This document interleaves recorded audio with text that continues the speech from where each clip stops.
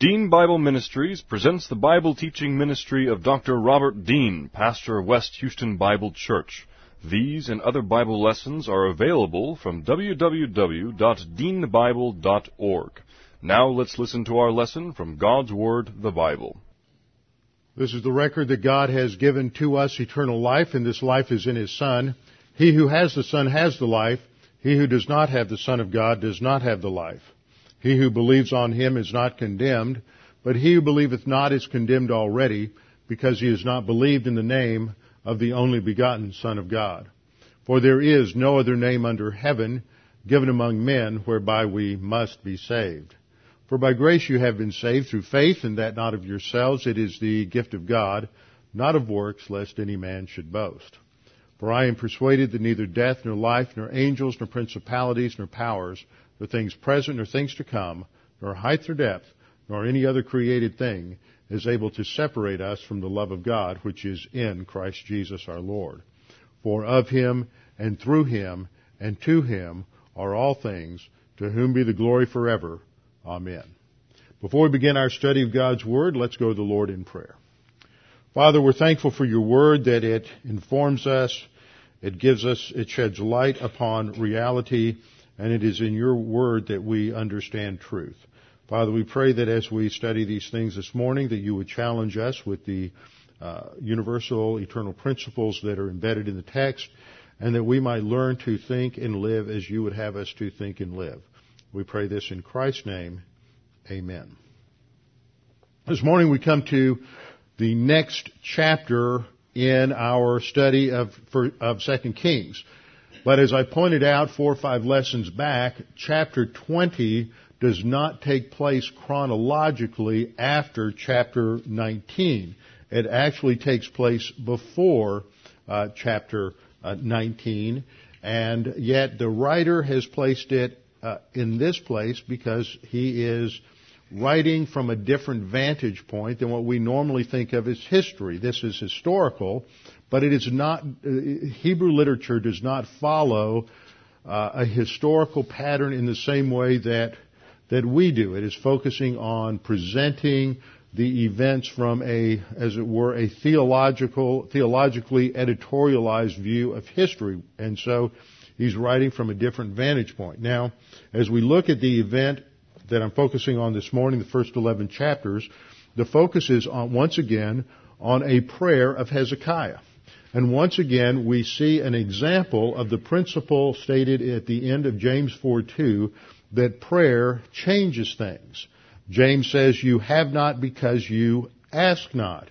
And often we get caught in our thinking between two polarities, two opposites, that are characteristic of pagan thought.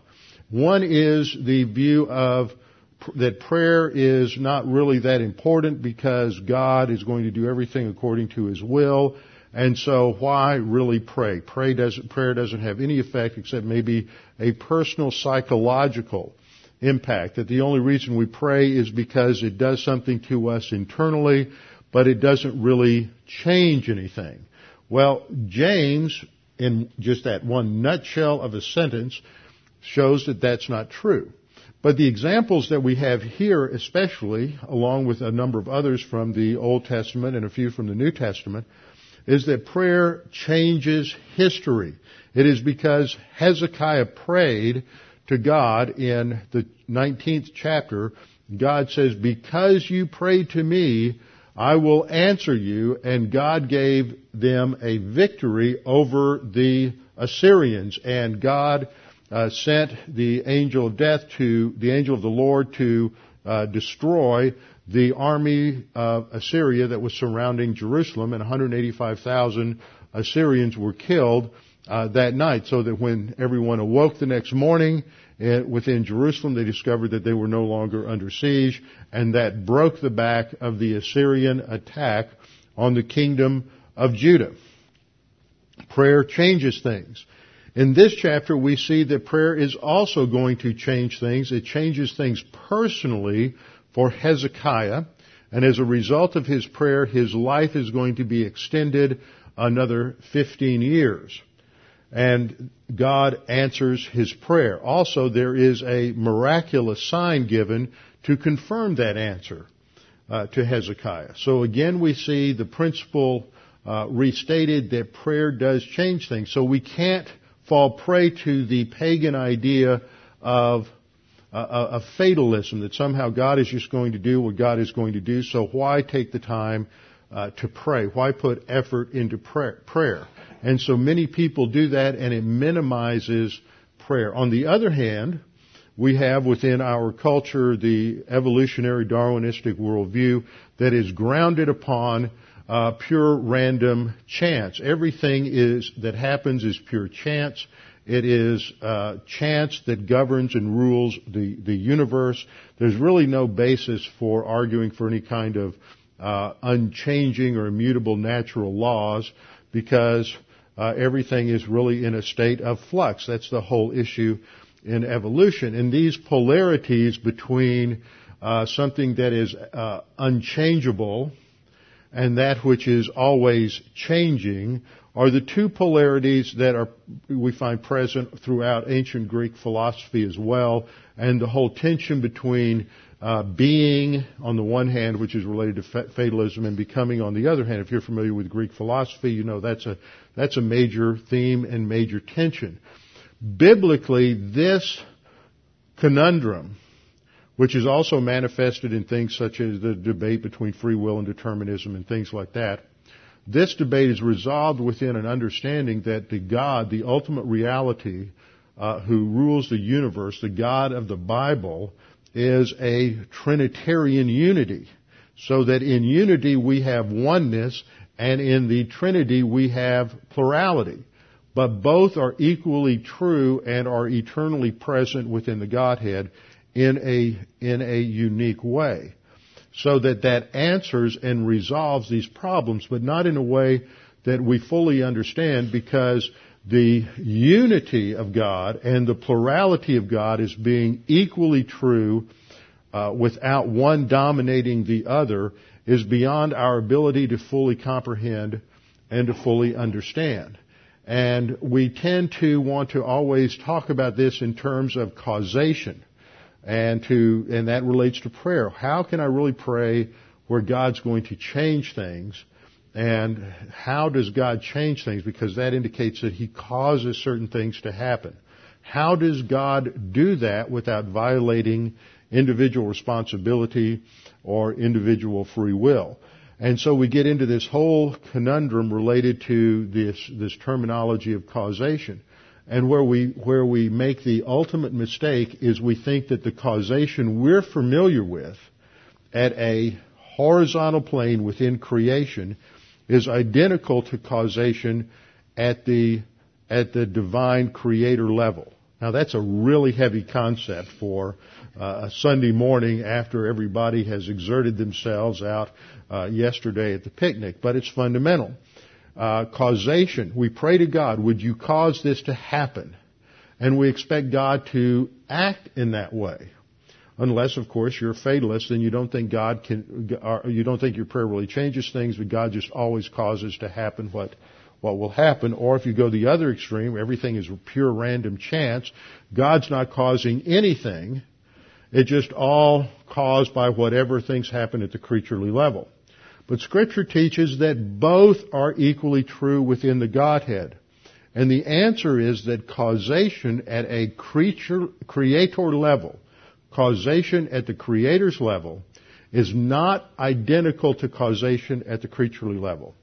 And so there's ultimately no conflict. It's just that we can't fully comprehend how God superintends history without violating human responsibility and human interaction. Therefore, the reality is that God is the one who oversees and superintends history, and that history includes the history of your life and my life as micro sections of history, so that God has a general plan and direction for our life, but that within that plan there are certain variables that may or may not be enacted on the basis of our decisions, whether we decide at such and such a place to obey God, in which case, and in prayer, God changes circumstances and changes things, or we disobey God and God brings into action certain areas of divine discipline that in turn changes things. But those are based upon those variables. So we see this enacted in this episode with Hezekiah. Hezekiah, we begin in verse 1, reading the statement, in those days. Now that phrase, in those days, anchors us to the events of the Assyrian conquest, so that the events of chapter 20 take place within the framework of the Assyrian assault and invasion of the southern kingdom. This occurred, as I say, at least the defeat of Sennacherib takes place in 701 BC. So these events take place very close to that time period. In those days, we're told Hezekiah was sick and near death. Now that doesn't fit anything that we have read so far in chapter 19. We don't see a sick Hezekiah who is on his deathbed. Now his physical sickness has a spiritual cause. But the only way Hezekiah knows that is because Isaiah the prophet comes and reveals that to him. That means that you have no basis for going home and next week, next year, or next decade when you become fatally ill with cancer or leukemia or some other malady, you can't interpret that as divine blessing or divine judgment because there is no special revelation today to tell you that. We can't look at something negative in our life and say, oh, that's divine discipline, or something good and say that's special divine blessing, because the only way people in the Scripture knew that was when a prophet told them, or there's direct revelation to give them the basis to interpret that. Now, if you're going through difficult times, any of us are going through hard times or suffering, we can evaluate our lives and see if we are out of fellowship or not, see if we've been disobedient or not, and if we have been disobedient, one cause of the suffering in our life might be divine discipline, or it might not. So we just have to evaluate that and make sure that we are walking with the Lord and in fellowship.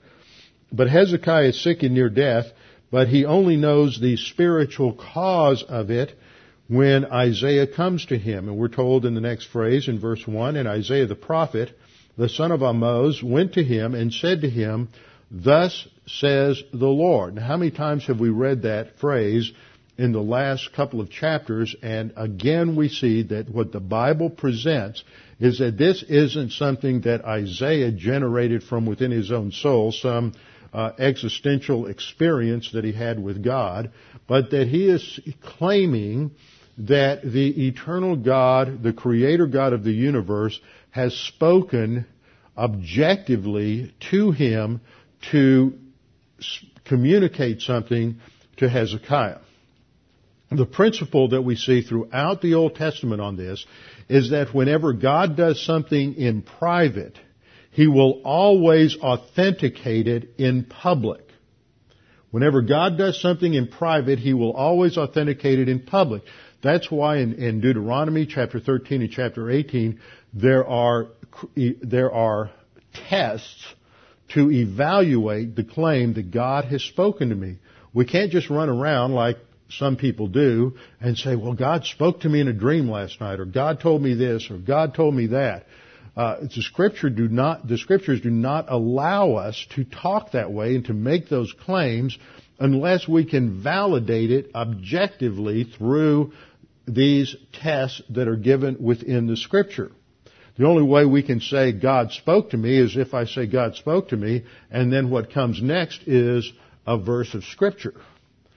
And that is the only objective revelation that there is today.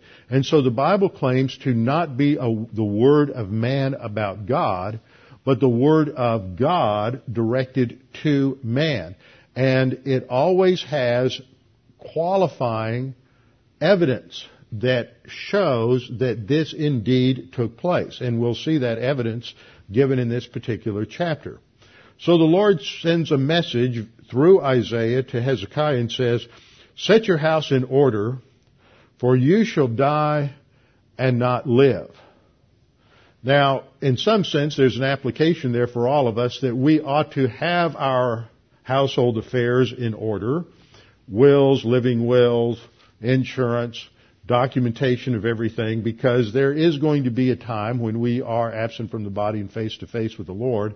And at that moment, we need to make sure that everything is ready for those who are left behind so that they can take care of all of the legal issues related to our death. And that is what's happening, what God is telling Hezekiah here, but he gives him a little warning. This is very unusual and is a unique situation among the kings in the Old Testament.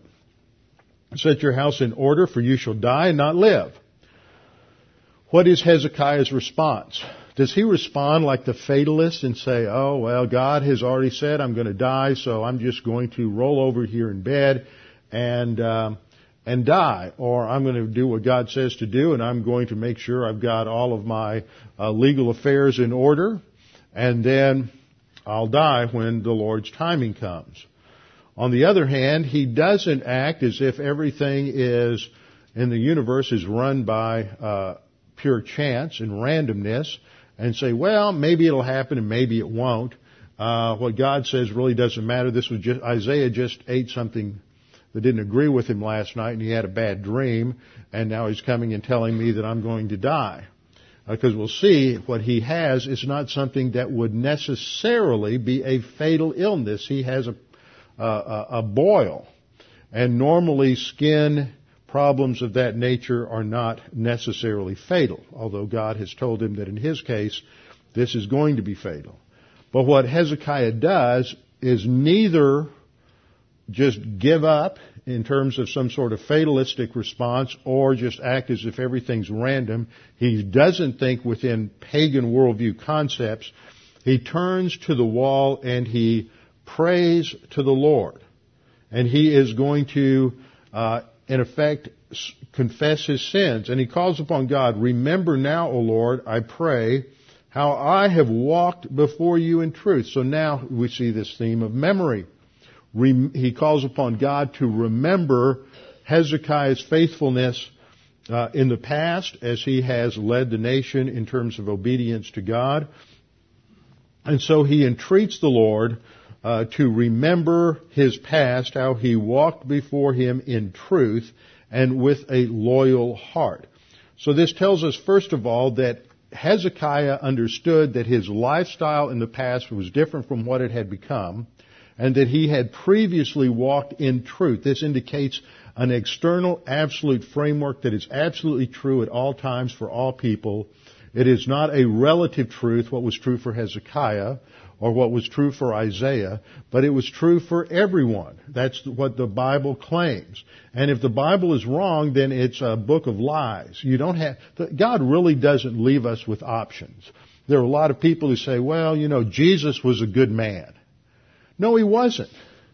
If he wasn't who he claimed to be, then he wasn't a good man, and you can't say that. Jesus said, "I am the way, the truth, and the life. No one can come to the Father except by me." So he's either telling the truth or he's telling a lie. If he's telling a lie, it is such an egregious lie that has deceived millions down through the centuries that he is one of the most evil people that have ever existed. If he is not one of the most evil people that ever existed, and his life does not demonstrate that, then what he said must be true. If it is true, then he is the unique person of the universe who came to earth to provide the one and only path of direct access to God, which is on the basis of his work, his sacrifice on the cross. So the first thing Hezekiah emphasizes in this prayer is that his previous life of obedience to God, he walked on the basis of truth, meaning on the basis of the Torah, on the basis of the instruction of God. That's the basic root meaning of Torah, is not law, it is instruction. He has lived his life on the basis of Torah with a loyal heart. He was faithful. And he said, he has done what was good in your sight, and Hezekiah wept bitterly. The weeping is a sign of his remorse and the fact that he is turning back to God after a period of disobedience to God. This implies that he also admitted his sin to God, confessed his sin. We're just given a brief summary of the prayer. We're not given everything that he said, everything he communicated to God, but he obviously is turning back to God at this particular time, and so that the punishment of death that God had announced to him, which is what we refer to as the sin unto death, which can occur in many different ways with different believers at different times in history, is going to be rescinded. And it's rescinded rapidly. Verse 4. See, when we pray, sometimes God changes things in a slow manner. Sometimes God changes things instantly. And this happened so fast that Isaiah hadn't even had time to get out to the front of the palace yet. It happened, verse 4, that before Isaiah had gone out into the middle court, that the word of the Lord came to him, saying, once again this claim of objective revelation to Isaiah. And God orders Isaiah to return and tell Hezekiah, the leader of my people, notice the emphasis again, that the descendants of Abraham, Isaac, and Jacob are God's people. They are a distinct nation in all of history. And God has a new message for Hezekiah, and he said, return and tell Hezekiah, the leader of my people, thus says the Lord, the God of David your father. Now, why is the Lord saying that? Why didn't he say the God of Abraham, Isaac, and Jacob, the God of Moses? He says the God of David because Hezekiah is a direct descendant of David. And God entered into a covenant with David in 2 Samuel 7, where God had promised David that a descendant of David would always sit on the throne of David, on the throne of Jerusalem, and rule God's people. And so this is a promise the answer to prayer, and God is structuring this on the basis of a reminder of the Davidic covenant.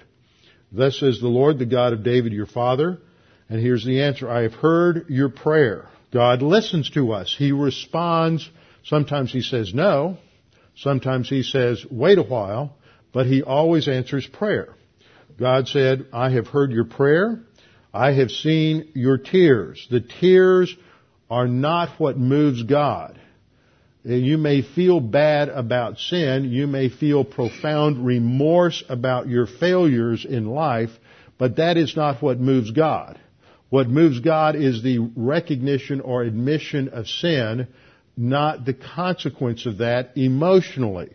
Now, there's nothing wrong with feeling remorse about sin. There's nothing wrong with feeling terribly sorry about the impact of that upon your relationship with God. There's nothing wrong with coming to tears over your disobedience to God. But that's not what moves God. What moves God is simply the confession, the admission of guilt of sin. Because there are, frankly, sins that we commit in life that are not that egregious and that are pretty common for each of us. We all know what our common everyday sins are. And maybe when we were 17 or 18 or 19 or 20 and we were young and idealistic and we were striving hard to be obedient to God, and every time we committed this particular sin, we felt terrible about it. But now we're 50 or 60 or 70 or 80 years old, and we haven't just committed that sin 1,000 times, we've committed it 20,000 times, and we just don't quite get as emotionally impacted by the fact that we failed once again. So we can't generate or regenerate those emotions over and over again. You would think, listening to some people talk about this, that is a requirement, but that's not realistic. We've become rather immune to that due to the frequency of our failure. But God in His grace continues to forgive us because we simply confess our sin, which is what the Scriptures state. Homologeo does not imply, the word for confess does not imply remorse, and it doesn't imply sorrow. It simply states that what we do in confession is to admit or acknowledge our guilt, our failure to God. This is what Hezekiah has done. And so the Lord says, I've heard your prayer, I've seen your tears, surely I will heal you. On the third day you shall go up to the house of the Lord. And again we have this emphasis on 3 days that we see often in Scripture. And as, of course, we see it in the resurrection. Here it is, on the third day, you will go up to the house of the Lord. Now, think about this. We studied something similar with Uzziah, who was Hezekiah's grandfather. Uzziah disobeyed God and was struck with leprosy. Because of the physical disease, it made him ritually unclean, and he was never allowed to go into the temple again. But here the Lord tells Hezekiah, on the third day, you will go up to the house of the Lord. There's the implication here that you will be cleansed physically of this skin disease so that now you will be qualified to go back into the temple. On the third day you shall go up to the house of the Lord, and I will add to your days, God says, 15 years. I will deliver you and this city from the hand of the king of Assyria. Well, wait a minute. Didn't we just read about his deliverance of the city from the hand of the Assyrian at the end of the 19th chapter? Yes, we did. That's why this is one reason we know that the events of chapter 20 preceded the events of chapter 19. In fact, it was necessary for God to discipline Hezekiah to get his attention back upon the Lord and on serving the Lord before the Assyrian crisis reached its the intensity of the assault and the siege on Jerusalem, so that Hezekiah would have his thinking back on the promise of God. And so God promises to add to his days 15 years, and I will deliver you and this city from the hand of the king of Assyria. Now this also gives us a little chronological point for handling the timing of this. Hezekiah dies in 686. 15 years earlier would be 701. And so this would be earlier in the year before the siege was broken. And this fits with what we know of coming up in the latter part of the chapter, because having heard of this disease that Hezekiah had, the king of Babylon, Merodach-Baladan, will come and send emissaries to Jerusalem on his behalf. That comes up in the second part of the chapter. That also has to precede the events of the destruction of Jerusalem, because Hezekiah still has to have some money and some wealth to show off to the Babylonians. So we see here that God is going to add 15 years. Now this is something that is positive. There is, some have thought that because of the time frame here, because his son, who's the most evil king in the northern kingdom, Manasseh, is 12 years old when he became king, that Manasseh was born after this. But when you work through the chronology and chronological issues related to this, and they're not easy, and we're not absolutely certain. The toughest period of chronology to understand on the chronology of Judah is this latter part, but the numbers don't work. And most scholars in the area of chronology put the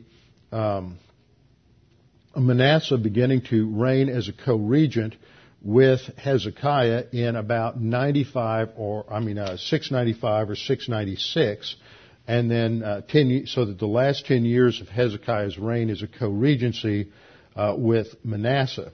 So this is a positive thing that happens here, because God wants to use Hezekiah as the king who will pray the prayers of chapter 19 to bring about the deliverance of the nation from the Assyrian.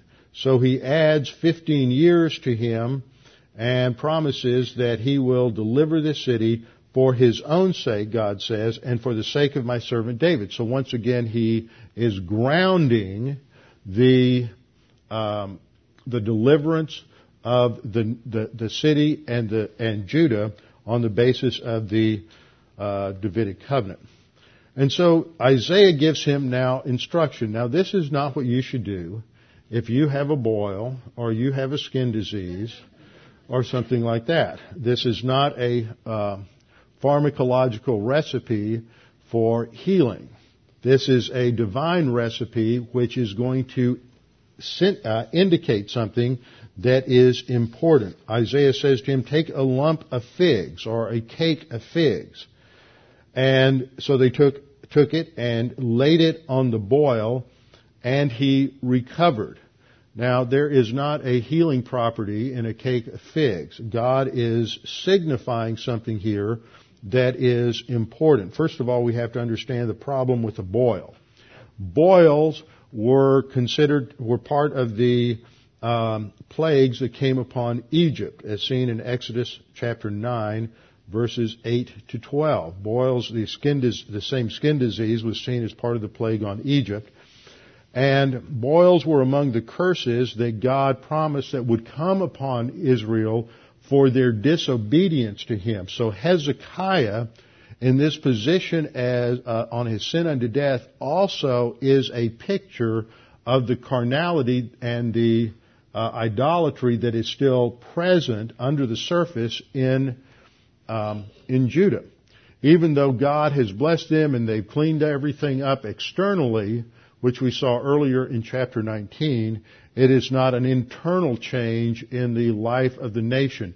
When Manasseh becomes king, and Manasseh immediately rebuilds all of the idolatrous worship centers and everything else, the people just go right along with him immediately. So it shows that the reformation that has occurred under Hezekiah was a reformation that was, pardon the pun, only skin deep. So his boil represents divine discipline that God has also promised will come upon the nation. And these boils were seen as part of the divine judgment on Israel based on Deuteronomy 28:27. But we're also reminded within the Torah, within the law, in Exodus 15:6, that God had promised that if the Israelites were obedient to God, that He says, I will put none of the diseases on you which I have brought on the Egyptians, for I am the Lord who heals you. This is restated in Deuteronomy 7, verse 15, where God said that if they're obedient, He will afflict them with none of the terrible diseases of Egypt, which you have known. And so this is a reminder again that the nation is in a state of being spiritually backslidden and in spiritual rebellion against God, and that God is bringing this kind of a judgment on them, but there is a solution. Now the solution that Isaiah brings is take a cake of figs, because what happens as a result of Hezekiah's turning back to God is God first of all delivers them from the Assyrian threat. Secondly, there is going to be a restoration and recovery of the economy, which God identified in chapter 19, verses 29 to 31. But we also see that in the last part of Hezekiah's reign, the nation has tremendous prosperity. Like most nations and people who have prosperity, they fail the prosperity test. But God gives them tremendous prosperity that is indicated by the fact that there will be a great production of figs and vineyards. Their agriculture will be blessed and bring great prosperity to the nation. So Isaiah gives this instruction to take a cake of figs and to put it on the boil, and the boil will be cured. But then Hezekiah asks for a sign. Now this is in contrast to his dear old dad, Ahaz, who refused to respond to God's request for him to ask for a sign. Remember in Isaiah 7:14, the context was that Ahaz was to ask for a sign, and Ahaz says, no, I'm not going to blaspheme God by asking for a sign. Well, when God asks you to do something, responding in obedience is not blasphemy. And of course, the sign was the sign of the virgin, that a virgin would conceive and bring forth a child. And so one of the greatest messianic prophecies in the Old Testament is related to that. So Ahaz had refused to ask for a sign, but here Hezekiah asked for a sign, and it's not considered to be something presumptuous. Now, one of the reasons he's asking for a sign is he wants clarification that he's going to be healed, and he says, what is the sign that the Lord will heal me, and that I shall go up to the house of the Lord the third day? He wants clarification and certainty that he will be cleansed ritually and spiritually so that he can re-enter the house of the Lord and worship the Lord there. So Isaiah says in verse 9, this is the sign to you from the Lord, that the Lord will do the thing which he has spoken. Shall the shadow go forward 10 degrees or go backward 10 degrees? And Hezekiah said, it's an easy thing for the shadow to go down 10 degrees. No, but let the shadow go backward 10 degrees. Now what he's talking about is they had this circular staircase that had been built in the time of Ahaz that was something like a sundial, so that as the sun moved across the heavens and the shadows changed on the staircase, they could tell time. And as the sun moved, the shadows would go down the staircase, which was the normal procedure. But what Hezekiah is asking is, that's pretty normal to go down the staircase. I want the shadow to reverse itself and go back up. And that can only happen as a result of divine intervention. Now, there are many people who, when they read this, connect it to the events when the Israelites are fighting the Gibeonites in Joshua chapter 10, when God allowed the sun, or the light of the sun, to extend the daytime period so that the Israelites would have time to completely defeat the Gibeonites. Both events happened as miracles. They are not something that happened universally or throughout the earth. We don't see God stopping the normal process of the rotation of the earth upon its axis. This happens only in Israel. It doesn't happen throughout the earth. Another thing you'll see every now and then, this kind of stuff drives me nuts. Christians can be the most gullible idiots on the face of the earth. And I mean that in every sense of the word. And I remember actually reading this in a newspaper or something when I was a teenager, and it still gets repeated, and with the internet it just gets sent around all the time. I haven't seen it in a couple of years, but you'll probably remember it. There's an email that goes around that claims that they have figured this out now by NASA working on some time chronology system, has figured out that there's a missing day in history. And that the answer to this is the time frame of the sun going backwards at Joshua's time, and then they usually link it to this in some way. The thing is that you can't figure out a missing day between point X and now unless you know for sure that point X occurred at a specific day and a specific time prior to the event, the day that is missing. And we don't know that anything, we can't benchmark any day or date exactly prior to the time of Joshua. We can't say that, oh yes, the initial first Passover on the 14th of Nisan occurred on a Thursday in such and such a year. We don't have any benchmarks like that. And so this is just silliness. And yet Christians read that and they go, oh, isn't this wonderful? This just supports the Scripture. But the Scripture doesn't need that kind of supporting. Let's have something that is solid. What happens is clear. This is a miracle that occurs in Jerusalem where God just causes the shadow to go back up. It doesn't mean that He caused the sun to back up. It doesn't mean He caused the earth to stop its rotation. It's an easy enough thing for God just to cause the shadow to to reverse itself and to go backward 10 degrees. We don't know how he did it, but we don't need to know how he did it because God is God and the one who supervises creation, and so he can bring that about. And this is Hezekiah's Hezekiah answers in verse 10. He says, it's an easy thing for the shadow to go down 10 degrees. No, but let the shadow go backward 10 degrees. So Isaiah the prophet cried out to the Lord, and he brought the shadow, that is God, brought the shadow 10 degrees backward by which it had gone down on the sundial of Ahaz. And so this is the miraculous confirmation given in the presence of witnesses who hear about this and know about this, and we will see that word of this spread throughout the ancient world. There were witnesses. It is verified, and as I pointed out earlier, God does nothing in private that he doesn't validate in public. And so once again we have eyewitness accounts of events that occurred. Now, just because this occurred some 1700 years ago, and you had eyewitnesses then, doesn't mean that we have the right to come along and say, well, how do we really know they were right? I mean, just because enough time goes by doesn't mean that certain people who are convicted of crimes and who have definite evidence against them, that suddenly now they're going to be innocent rather than guilty, unless, of course, you come up with new evidence. But no matter how much time goes by, 2,000 years from now, John Wilkes Booth is still going to be the man who was guilty of shooting Abraham Lincoln.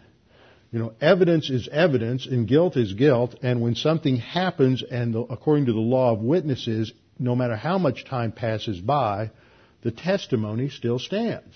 And so there were eyewitnesses of this event that confirmed it as having actually happened, and so we can rely upon that as being validated, even though it's 1,700 years later. The point that we learn from this, once again, is that God answers prayer. He changes things.